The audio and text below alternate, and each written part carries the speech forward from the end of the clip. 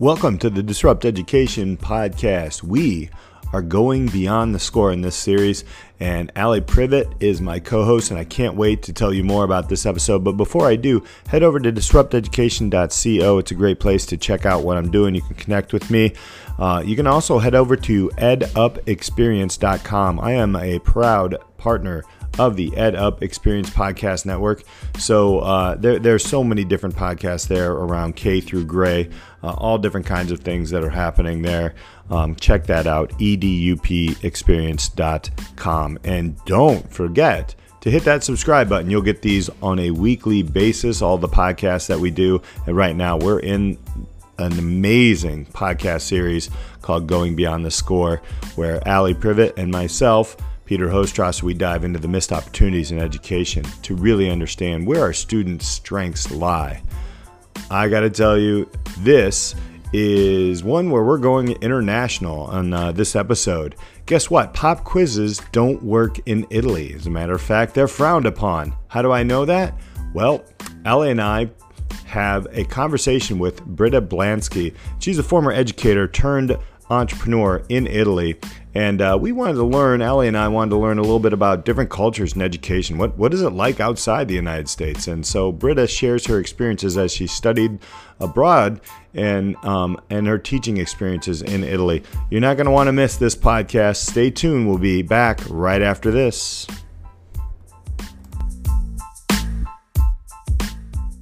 I spoke to Precious, who is a junior in high school, and she talked about her experiences with Spikeview. Almost every day, we get emails of students in our school getting accepted to different colleges, to different internships.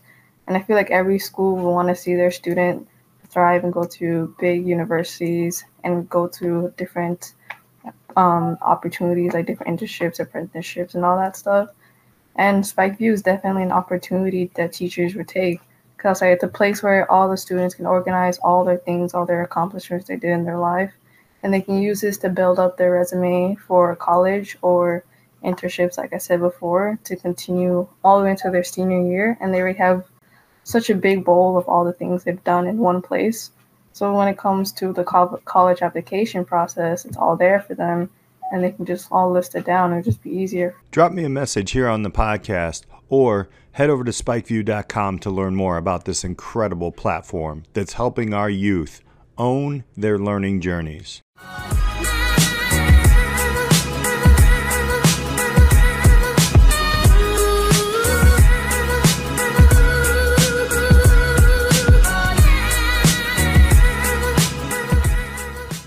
Disrupt Education. We're here with a guest and my co-host, the awesome Ali Privet. Ali, how are you?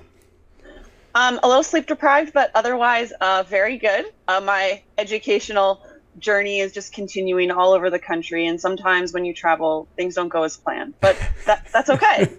Roll with it. I'm going to kind of clarify that for the audience, because we're always talking, Ali's everywhere, which I love. I'm always here in Chicago area, and Ali's somewhere, and today you're kind of in a traveling gray area, which I'll just keep that there. Does that sound good? Yeah. Awesome. Well, we have a wonderful guest. Britta's here. Ali, tell us who Britta is, and then we're going to chat with Britta about some international looks on opportunities missed, going beyond the grade. But Ali, who do we have with us today? Yeah. Okay. So we're here in this series on connecting the missed opportunities in academia to reality, and we really wanted to take the conversation abroad and really expand our international perspective, because Peter and I have been talking about that and just things we've seen as issues here in the educational space. So looking at we don't want to pigeon our own selves into this box of looking only here in the US.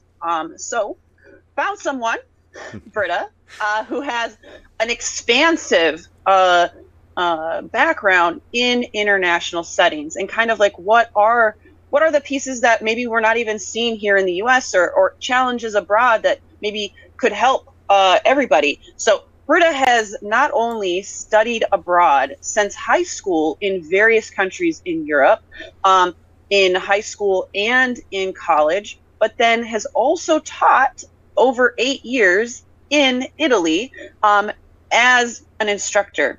So we're very interested in your perspective here on kind of the international scene of just possible silos in education or ways that we are missing opportunities. And so, Britta, if you want to tell us a little bit more about, that journey and, what you're doing now, stage is yours. Yeah. All right. Well, thank you, Peter and Allie, for having me. It's a real pleasure to be on your podcast. So I hope these insights are something new for you guys and exciting, and definitely some good food for thought. So yeah, I'll just say a little bit about how my journey started abroad. It started by being dropped into an Italian classroom as a junior in high school, and that was a massive change for me. And the funny thing was, before I left, they were like, okay, well, don't worry, everyone always succeeds in math because math is the universal language. Wherever you are in the world, you're able to learn it.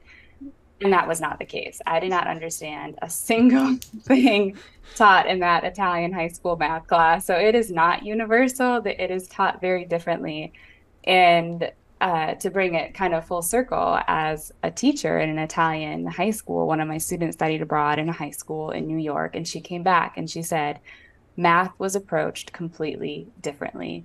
You don't just learn how to find the answer, but in Italy, we're taught why. Why do we want to learn this? And how are we going to approach this issue? And why does it matter? Whereas in my classroom in New York, they just wanted us to get to the answer, and it didn't matter how you got it as long as it was correct. And I was like, boom, that's why I didn't understand anything, because they were talking about theory and the why, and that's why I didn't understand it. So I started studying abroad in high school and then carried that out through Wales, Spain, and Italy, and a little bit in France, but that was really an American program, but really thrown into the direct university system. So I saw how they grade. And I would say one of the biggest differences right away from the US education system compared to European, which European is very large scale, so we can't make a stereotype broadly across a continent, but was the oral aspect. So immediately there was a very big expectation that you come prepared and you speak and share orally one-on-one with a professor the material that you were supposed to have learned and prepared, which is very different from the written aspect that we often find in the States. There's a lot in there.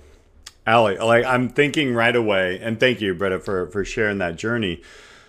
Wow, the why, the one-on-one, kind of the personal aspect of education and such is so.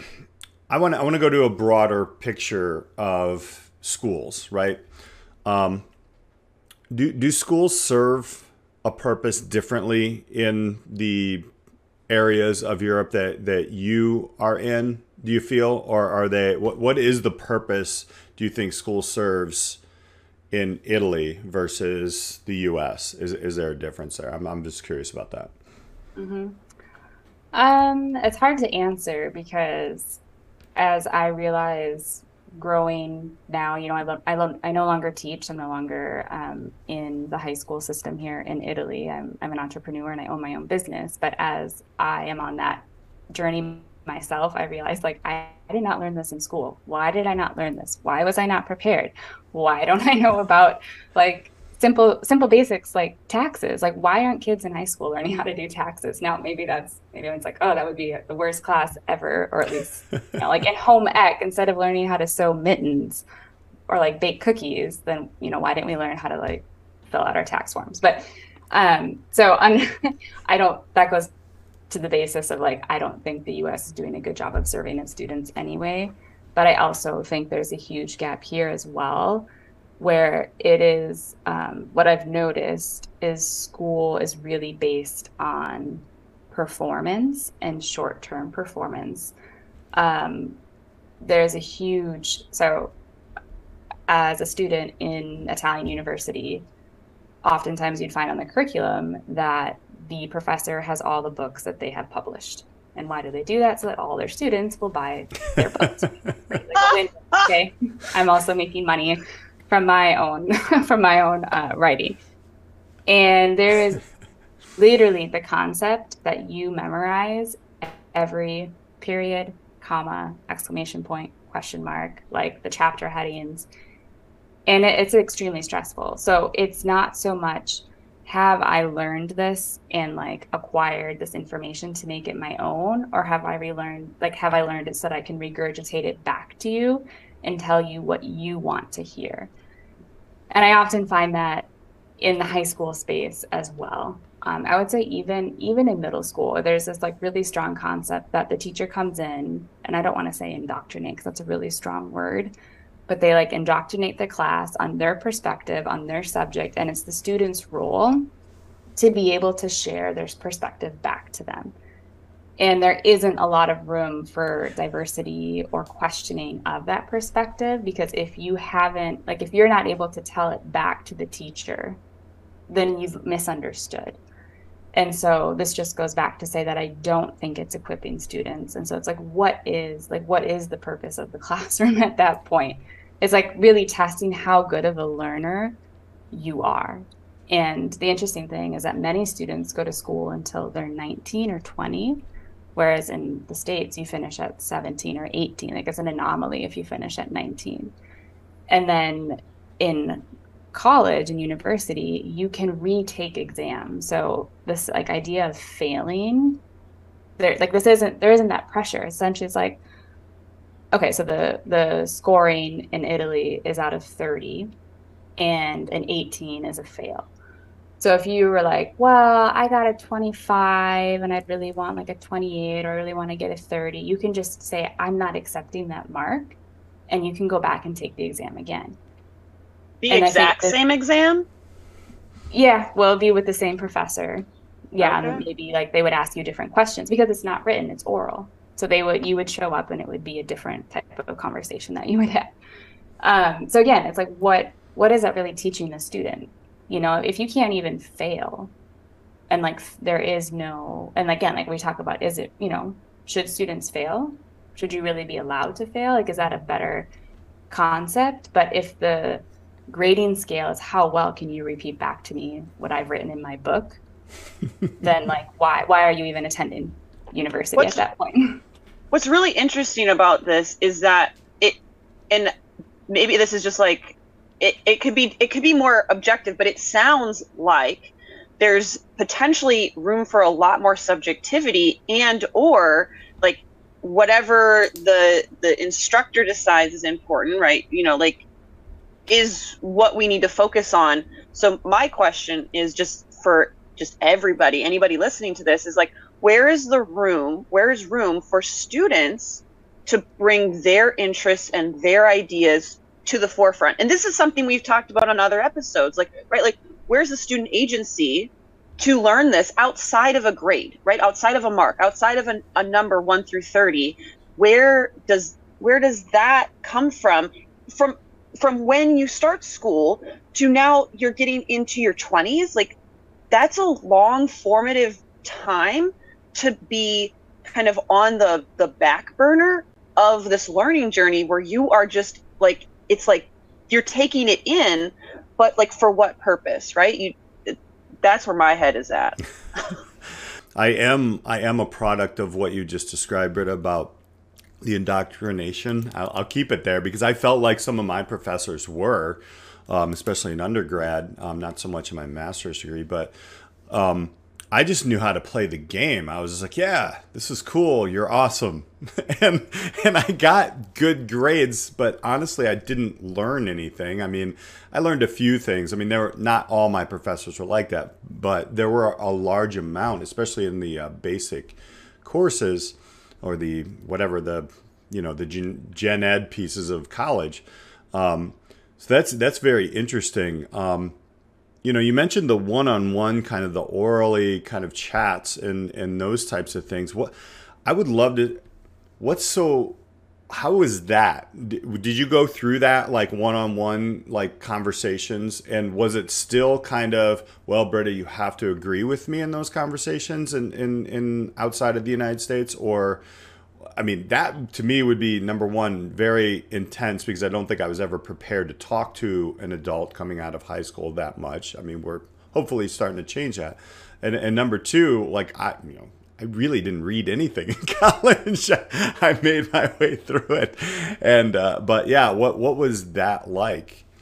From the perspective of being a student, I did a university sit down one-on-one with the professor, and even today, I just think things have changed so much. Like I graduated college in 2011, so is that 11 years ago now? Mm-hmm.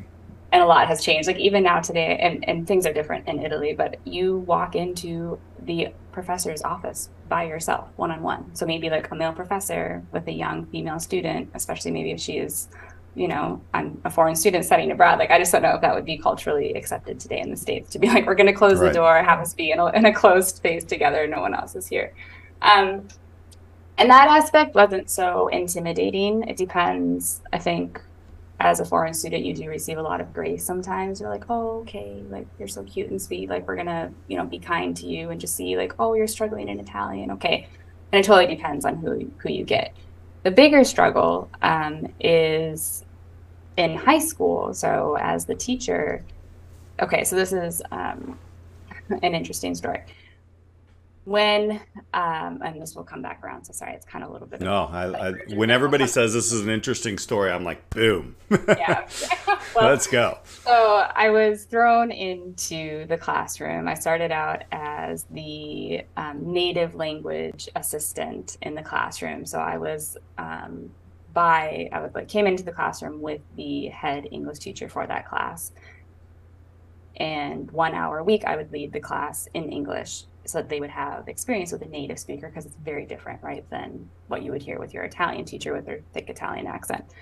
After 1 year of doing that, they asked me to teach geography CLIL, and CLIL is content language integrated learning.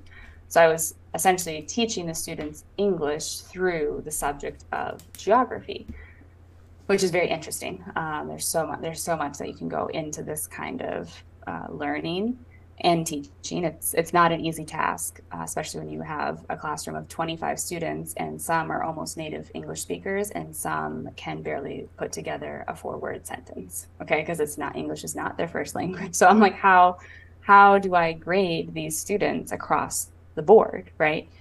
And so I took on this role. I was super excited about it because it seemed like a step up from being the assistant to having my own class. And I actually taught all the first year students. So whatever, and the way the high school is divided up too, is you choose a tract, and it's either language based or science based. So like if you're not good at math and sciences, you would probably choose to study languages, and then you would study 3 foreign languages instead of just studying English, whereas all the students have to study English. So I had like all the students in the school in their first year.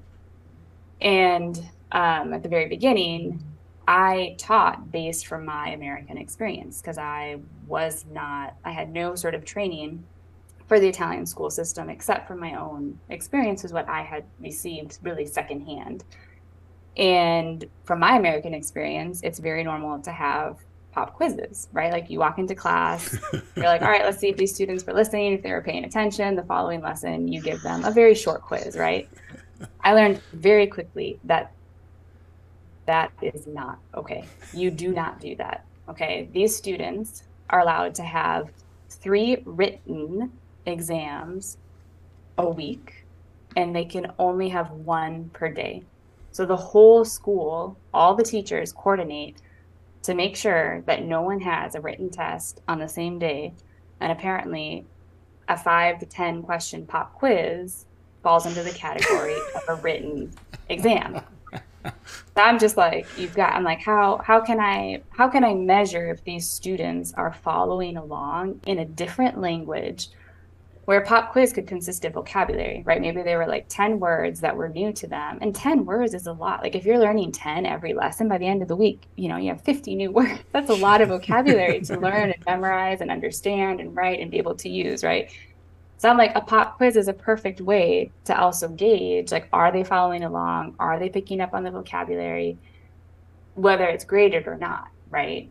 But even just the concept of like, you can't do that because the students can't have too much to do. That's, and it's a written thing. And the parents need to know and the students need to study and prepare. But you are allowed to do what we would call, because there's not a real good translation for this, oral interviews. So I could, quote unquote, interview you orally in front of the class with no teachers needed to know, no parents needed to know, it didn't need to be prearranged or anything. But I would call on you as a student in front of all your classmates, and you would have to do the one-on-one oral presentation, interview, test, whatever you want to call it, with the teacher in front of your classmates. And that, I think, especially as a student, especially when you're like going through adolescence and you're a teenager, like I don't see any problem with that. Yeah, how else? That's really a way to test your knowledge. If you not only is it like, okay, first, I mean, there's so many layers to this. First, I understand it. Second, I understand it and can talk about it in a second language that's not my first language. And third, I'm not embarrassed or having anxiety or like panic attacks of speaking in front of my classmates and to the teacher in that other language.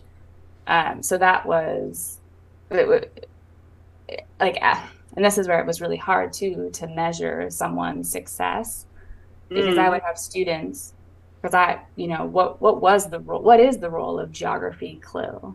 Is it how good is your English? Because I'm not giving you a mark based on your grammar and pronunciation, but it's not solely the concepts of geography. Like I have to put them both together and be able to give you a grade based on how you're doing from the material that we've covered. And so I would have students who are dyslexic and are really poor in English, but yet they could like somehow communicate a very like thoughtful, insightful idea based on what we had talked about. And it's like, how do I give them a mark compared to the student who's like practically fluent, but doesn't study because they are fluent in English and they can barely say anything and like explain why or, give an example. And then at the end of that, usually in the beginning of the year, you say the grade out loud in front of the whole class. So they have an understanding of how you grade, like how you mark, like how does she measure this? So this student performed like... There are so many layers to this. Yeah. This sounds like how you learned entrepreneurship, right? Right. So like that student, does their little oral pop quiz because you can't have it written. And then, you don't do this all the time, but many teachers do throughout the whole year. Anytime anyone does an oral interview, if you want to call it that, an oral test, they share the mark in front of the whole class so that the whole class can understand why that student got that mark. But it becomes tricky, right? As soon as you have a student who has a learning disability, and then you have to make excuses and explain, but them. So and then you're like, well, what about me? And it gets pretty muddled. It's sounds interesting like it's just interesting how public that piece of it is. That would just not fly, obviously, like in the US. But to your question, Peter, about like, it seems like students are like well prepared for the oral exam if that is the main modality in which they are assessed throughout. But like, there's so many missed opportunities in that entire story that my mind is just like, where do we even start with that? Yeah, I mean, like my first thought is like, okay, if I had to do that, right? I don't even know if I'd have enough time to build a class cultural, a class environment, a safe place for everybody. And that takes time. That takes a lot of time, which I try to do in my courses here in the States, but it's difficult because I actually, it's funny because I do teach taxes and entrepreneurship. So yes, so I am a business teacher, but like, and I'm privileged to do that because not every school has that, obviously, but I have semester courses. So you're looking at like, 18 weeks here and you have, 25, 35 students in a classroom to do that. Wow, that's my first layer to peel back. Like, how do you make it a safe place? I don't know. What layers were you thinking, Allie? You're like, okay, there's so much. Yeah, I was really thinking about like I kind of hinted at this public nature of grading and having to defend it to adolescents.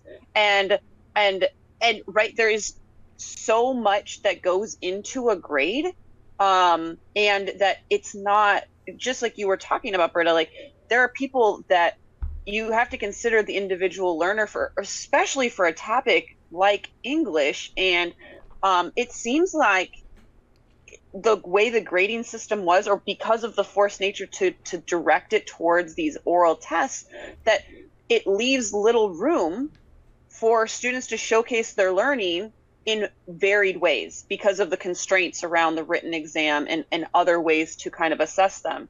And it forces students who are good in that particular modality to be successful. And yeah, that's kind of what I was thinking about when you're talking through all of it. Yeah, well, to go to Peter's point first, one thing that's very different is students don't change classrooms. So you have a class, like in elementary school. And so you're like in, there's 5 years of high school, and then there might be like 5 sections. So you're either in 1A, 1B, 1C, etc. And so they have time, I think, as a class to really get to know each other. So they spend 7 hours with those same people, unless they switch they have like one elective. Right.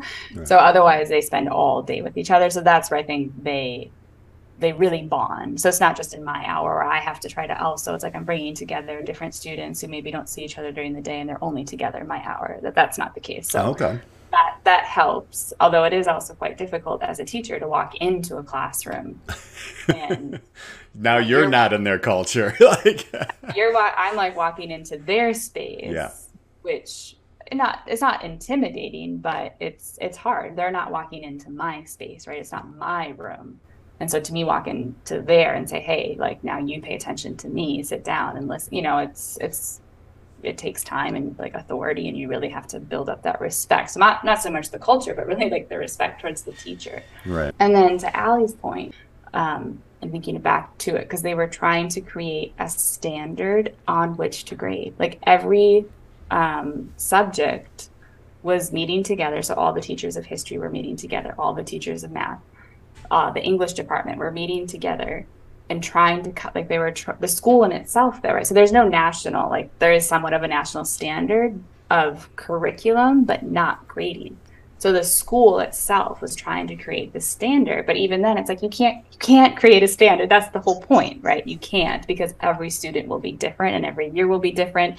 And as culture changes and the generation, like we're seeing a huge generational difference between our generation and the students currently in school, right? So it's impossible, really, I think, to create a standard. When I was teaching, like I said before, it's like, what am I grading them on? Am I grading them on the geography concepts, or am I grading them on their English ability? And at one point, another colleague was like, geography should really be about current events. And because I was doing human geography. So it was like, well, that's quite a big task to take on. That means my curriculum, essentially, it's like, I don't have one, right? It's changing constantly because world events are constantly changing. But I took this on because, to Allie's point of like where there's no space for the student. And so what I did do is every time we studied something, instead of saying this is what it is, I would say, okay, this is what it is, but why do we care? So anytime we had the written test, because it wasn't solely oral, like you would have 2 written tests per semester. And when there was a written test, there would always be a question that was like based on the class discussions, because I would try to like get the students, right? Be like, why do you care? Why should we care? Why is this important? What can we learn about it? If we don't look at it, or we don't talk about this or learn about it, what's the consequence, right? So there would always be a question that was like, and it was just open-ended. So kind of like an essay without any structure. To really see, what have they acquired themselves from our class discussions? And if you just remove the English, it's like, are they able to share something? And that's where I think it was really interesting, because some students couldn't break out of the mold of this is what Miss Blansky had told me. And so therefore I have my own ideas. And then like they would come back and they'd be like, but I wrote exactly what you said. And I'm like, because I didn't want to hear exactly what I said, right? Like I wanted you to use your brain and think of your own ideas of like, what about you? Like, what do you think, And so that was really interesting, to the point of like having space. And then when you're given space, you don't know how to respond to it. because we haven't done it ourselves yet. I feel that that's a worldwide challenge. I mean, I think with the students that I have here in the States, again, the same thing. And Allie, I don't know if you saw it, but like, it's like, what do you want me to do? And it's, well, I mean, I want you to think about the subject at hand. How does it relate to you? And we start with the student. And that kind of dives into, you know, the actual question about grading in general, which is starting to be the opportunity to put the student first, let the student actually, you know, work on that evaluation. How do we build a student to where when they are in their teens to actually have that conversation with you as the educator and say, well, here's what I think, and have the guts and the I mean, guts maybe isn't the greatest word, but I'm from Indiana, so that's why I said it. But like, it's the movement to really say, you know what, I believe this way, but even if it's off or maybe not quite the same as somebody else in the classroom, there's a conversation. It's not either or. I don't know. What do you think about that, Allie? What are your thoughts around grading and student centering? It's interesting just hearing this perspective of how different it could be, but that it seems like we haven't obviously talked about every single country though, but it does seem, like you said, a worldwide issue to kind of like, again, what is the point of a grade? How are we really getting at the heart of learning rather than just like this regurgitation or, you know, exactly what you said, Britta, in terms of like, you know, I don't want to know what I said. I want to know what you think about, like, not only what I said, but what we discussed as a class. And there's a richness there that is a continued missed opportunity, I think, in many educational settings where we're still focused on that score. It's all about like this made up like grading system, you know? And like, what is the point of that? Like, what is that teaching kids? Like, you know, to think beyond a score and a grade. I just think there's so much opportunity for all educational systems to really dig deep into this work. And it was cool to hear that you know, before you left, they were starting to have this conversation, but it takes a long time to kind of tease that out. Like, it goes back to some of the questions you mentioned earlier in the podcast, but it's like, what is the purpose of school? You know, like, what is the purpose of learning? Like, what is the purpose of a grade? Like, all of that, like, ties into this, and it's very nuanced. And there's a lot more to it than I think the people who created these systems ever thought about when they were created. Yeah, this makes me think of two things. The first is, I remember I was studying at the University of Santiago de Compostela in Spain, and it was an English class, and they were studying poetry, and I think we were reading like Keats or something.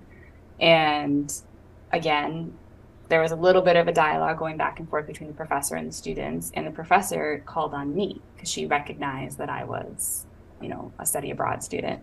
And she said something like, because you're English, what do you think Keats meant by this phrase? I don't remember the poem or anything, but it's the emotion that you feel, right? And I said what I thought he had meant by that.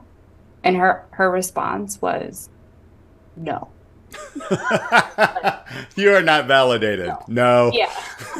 And then you don't know the English at all. Well, yeah. And I was like, I thought too, like being American or being English, like you would have known, like you should have known. Wow. I remember it was just like this moment of like so many feelings of like embarrassment, but also like shame and just shock of like, why was there no, like you didn't even ask why I thought that. And like having my, like being a native English speaker, what is it from the English that made me think that? Now I know when you like look at poetry, there's all sorts of, you know, books written about what people meant and whatnot, especially when it goes to the old poets like that. But just to be like, just shot down, like, no, that's wrong. Wow. Like, there's no room for discussion. There's no possibility. And the other thing is, now I don't know how they grade in elementary school, but my oldest son will now be going into second grade. And it's just really interesting to see how he's getting marked because they don't have grades. And does elementary school have grades in the US? Some of them do, and some of them don't now. Like when my students, I have a couple of teens, and as they were going through, there were these like kind of stoplighty things, red, yellow, green, and emerging, and the grades is starting to, and that's around the Chicago area. I can't say that that's across the nation, but that's there are school districts and whatnot like where kindergartners get A, B, C, D, or F. Wow. Yeah. Wow. That's the thing. Wow. Kindergarten. Kindergarten. Wow. Yeah. So it's just interesting to see how he'll get a mark that's either like excellent or, the generic. It's not good. Good isn't the word, but, and then like. Satisfactory. Yeah, satisfactory. Teacher evaluations now. I'm like, what? Yeah. So, but this is where I struggle with the whole grading system though too, because as a parent, but I also, and my son, at this point, they don't have kindergarten in Italy, so it's his first year of school, and he could really care less. Like he really, like he's just not academically motivated at this point. And so he obviously isn't looking at it and trying to understand how well he's done. He just gets, when his classmate gets like a smiley face and like the exclamation mark, he gets disappointed. Like, why did I only get a smiley face? And my friend John got, confetti and all those sorts of things, so there's judgment, he's already evaluating and comparing himself, even though there's no letter mark. And then as a parent, I'm like, what does that even mean? I'm like, I don't know what that means. Like, I have no way to judge what this very arbitrary, like, satisfactory, word in his report card means. Like, I hope, did he get it? Is he lacking? Is he missing? And that's where I think you would need a lot more teacher-parent dialogue, whereas I don't know what the role of a parent should be in their child's education if you're not, like, if you choose to put your school, your student in public school or in private school and not homeschool, where does the role of the parent stop? Like, there needs to be better teacher-student dialogue to really explain, this is where you're lacking, this is where you're doing really well, this is where you could improve, That's a whole nother series there. I love that. That now, like, I think you just stunned us, Britta. We're just like, I know. Wow. Like, it's true though, because I remember when we first started to get this, it was almost in graphs, and my daughter she's younger, so it just started to come through later in her elementary years here in Chicago, and it was just like, what does this mean? And we started, but at least we had conversations at home about it, but not everybody has that opportunity, right? So, I mean, there's a lot of inequities that kind of pull out of this. So, yeah, that's It's not just the U.S. It's not just the U.S. Right. Yeah. Yeah, I think it's a lot about, when you go back to the very first question, is what is a school teaching students, or like, what is the role of the school? Mm-hmm. I think something that's really, really lacking is responsibility. Like, are you helping to build and raise, not that I think it's the school's job to raise children, but are you raising responsible citizens?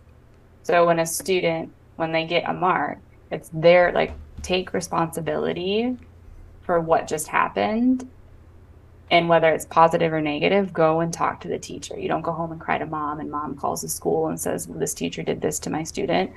The student needs to say, hey, this is my work in my classroom in my day, so I'm going to go and talk to my teacher and figure out what happened. And you start a dialogue. So it's like building self-awareness and building kind of determination and confidence younger. That's what I hear. And I also hear kind of speckled in there a little Sir Ken Robinson, right? Like, how do you not crush creativity? Like, your son is like, yeah, until there was a mark here, it was like, yeah, I'm going to go in. I was curious. And then all of a sudden, wow, wait, my friend got confetti. I didn't get confetti. Now my creativity starts to narrow down into, why did I not get confetti, when maybe your son has I know everybody has a bunch of different creative ideas and such. So it's kind of a big area in there. I don't know. That's that to me is like the big question. So kind of coming along with that. So this is kind of a big question, and I'm gonna dump it on you, Britta, and see what you think. After your experiences as an educator, what are some of the things that you would change, or a process to connect, an individual's learning moments, even in subjects, to their reality? Like what would maybe some of the processes that you would, or a process that you would say, I would try this. Hmm. I had always wished there was more opportunity for field trips. Now, field trips sound so like Yeah. it sounds very childish, but I think one of the best, and maybe it's my own personal like learning style, but one of the best ways to really learn is to get out there and see it or touch it, do it, experience it yourself. So, and this is why I like the idea of world learning. So, like for example, I live in Bologna, and we have so many museums, and it's just it's really historically rich.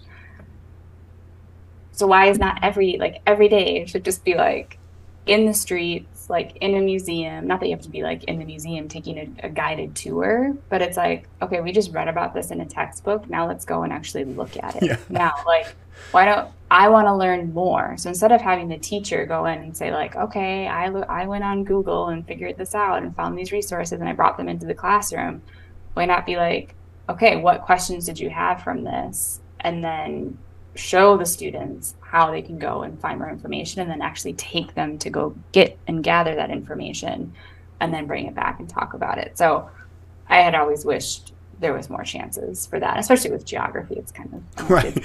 I mean, you are in Italy. It's probably rich with history. I'm just guessing. I don't know. I read that in a book. Yeah.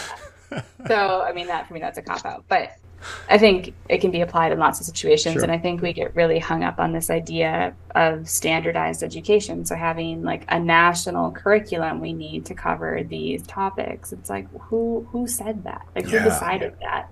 Why don't we see like what lights people up and then be able to be flexible with what we have planned? It's like you have a rough outline of what you want to cover, but then within each of those categories, you allow the students to bring their own ideas.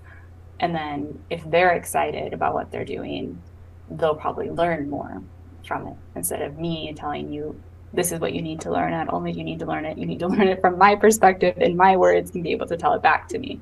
It's like, no, how about like I present something to you, you give me your feedback, and based on your feedback, we'll create something together. And me as a guide, I'll guide you through that process so that you will have a result from it, instead of just leading down like a black road completely blind, not knowing what you're doing. It's so interesting because that is exactly what we have been talking about on the series, and just in field trips is like, just putting it in a different way than maybe we've already worded it on this series. But it is that rich connection to even like the physical location of where you're at, and just like having some agency or some like rootedness in the region, the place that you're in, whether it's rich historical Italy or here in the States. Like there's still so much you could learn just in your physical location of wherever that school is. And I love that idea of world learning, and just this openness to connect learning to wherever you are, or to the wider world, if you want to cast that net, and just get kids excited about beyond the walls of the room that they're in. So it's so needed. It's there's a lot of opportunities in there. I mean, then you have to start thinking of processes and how do we do that, and those things. That's an amazing. My next question was like, if you could design your own educational system, but I think you kind of went through that, Britta. Like, it would be something that is like a flowing through the community, through the area. I mean, there really would be maybe a place to gather. Correct me if I'm wrong, but there's also, I mean, so much room for being out in the community, in a region, even if there is funding and availability to travel even extensively beyond that. Is there anything else you would add to an educational system of the future with that kind of description? Yeah, ideally, I mean, it all comes down to like having lack of personnel and resources, right? And Yeah. finances. That's always the problem. Because ideally, right, this like you would want small groups, right? So it's easy to move around, right? If you're going to go on a field trip, you don't need to get a huge, massive bus to ship over 40 people. You know, it's like you can climb into like a little van, 12 to 15 people. You can do it's much more one-on-one, much more dialogue, much more conversation. But I think a lot of it is just having the variety. And I mean, this is going to open up a whole other can of worms, but especially, and maybe you said you have boys as well, right? You have a girl. I have a boy and a girl, yeah. And I think this is quite generic across the board. Like boys can't sit still. Like my son cannot sit still for more than like 5 minutes. And there's this expectation that you're 6, but all throughout, like they're, really when can you sit still? And I think generally we can agree that girls can do this much better. They can sit still and listen, and like they can give your attention much better than boys can at a younger age. Yes. My son and at an older age, I'll just be honest. Yeah. Forever. Yeah. But he just wants to play. And I think it would be really beautiful if you could. I don't think we associate play with learning. Yeah. Maybe when you're in preschool, like in daycare, they're like, play and learn and grow. And you're like, I'm playing with sand and I'm doing sensory activities and I'm quote unquote growing. It's like, but as soon as you're put into a classroom, it's like, nope, like playtime is recess. That's when you go out, and we're not going to learn. Like learning is when you're seated in a desk, looking at the teacher, listening to the teacher, and like trying to copy down from whiteboard as fast as you can. And like in the most important developmental years of a child, they can't do that. Mm-hmm. It's like, but what if you could like get out of the classroom, be in a full immersion experience, like sensory, auditory, and you're playing, like I don't play in the sense, not like a jungle gym, but you are having fun. Mm-hmm. And it's that you move your body and you don't have to sit still. You can stand up. It's not like, this is why I think like small groups as well. You couldn't do this with 30 students, which is just classroom size is too large. But if you had 10 and some kid needs to like stand up and walk around, like I just be like, go outside. Just like leave the classroom. Like I get like you're fidgety, you're moving, like you just can't sit still. So just go take a walk and then come back. Or I'd always be like, you know what? I'll put 2 chairs out front of the classroom. If you can't be quiet, just go sit out in front of the classroom, chit chat all you want, and then come back in. Of course, they're like, oh, no, I'm not going to do that. But it's like sometimes that like there's this expectation that all our bodies are the same and we can all pay attention for the same amount of time. We can all learn under the same conditions. And it's like, that's just not the way. I was just picturing like Mrs. Frizzle's Magic School Bus classroom. That is what we Right. need, That is the obviously. Yeah. That's right. The kids love that book. I mean, I think it's because it was like the imagination of actually learning was happening like the way they wanted it, right? Yeah. I think also it's funny because what I'm hearing you say is, and I'm kind of hearing like, what companies do, and obviously entrepreneurs do that you have now like are in that learning process, which no, it's fun, is the sandbox, right? So I've done a lot of corporate trainings and different things like that, and we get back into design thinking and UX design and the sandbox, and we're using terms of what we should have been doing the entire time through our educational journey. And then how do we connect those two? It's almost like we regress through our high school, maybe even to some of our collegiate or university years, and then we come out and everybody's like, well, why can't this person do something, without me kind of guiding them? Or, and I'm generalizing, of course, there are programs and such out there that we're going to dig into later in the series, but that's what I see is like the sandbox. Some of my best colleagues that I've worked with in business, and especially around education, is whiteboarding sessions where we just walk all around the room. There was whiteboard all over the place. No one was really taking notes, but we were just, having conversations. There's action moving around. There was food. There was all kinds of stuff. So it's pretty interesting. A lot of food for thought. I'll just keep the food thing going there. Britta, if you want, where are you at right now? And if people can connect with maybe your business or what you are doing now, what is that like? And if you want to give kind of a prop of entrepreneurship is tough. What are the goods and services and things that you're offering now, and how does that kind of relate to your educational path? Yeah, so I no longer teach rambunctious Italian high school students.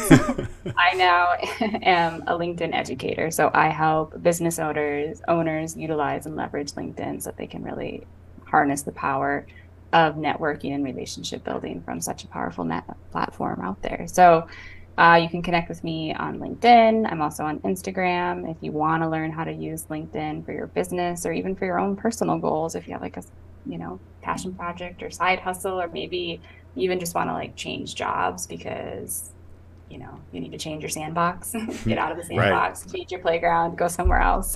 I can help you do that. I think, Allie, did we meet on LinkedIn? Yeah. We did. There you go. Right. I mean, it is where innovative kind of ideas, and I don't want to just pigeonhole educators there, but there are amazing educators there too. So, Britta, I want to thank you so much for hanging out with us today. It's an amazing conversation. You opened the world up a little bit, but we also saw that there are missed opportunities across the world. Wow, we got a lot to unpack, Allie. We have to keep the conversation going here. But thank you so much, Britta, for sharing your experiences, good and difficult ones, because these conversations are really helping us pull down some silos in education, connecting students to their academia and reality, and basically starting with them first. Hey, thanks so much for having me. It was a pleasure. All right, Until Allie. Yeah. The next time, who knows where in the world I'll be, our guests will be. It's going to be a great series, and it's just getting started. I like it. Where in the world is Allie? We'll end there. Until next time, thank you all for listening to Disrupt Education Podcast. We appreciate you guys.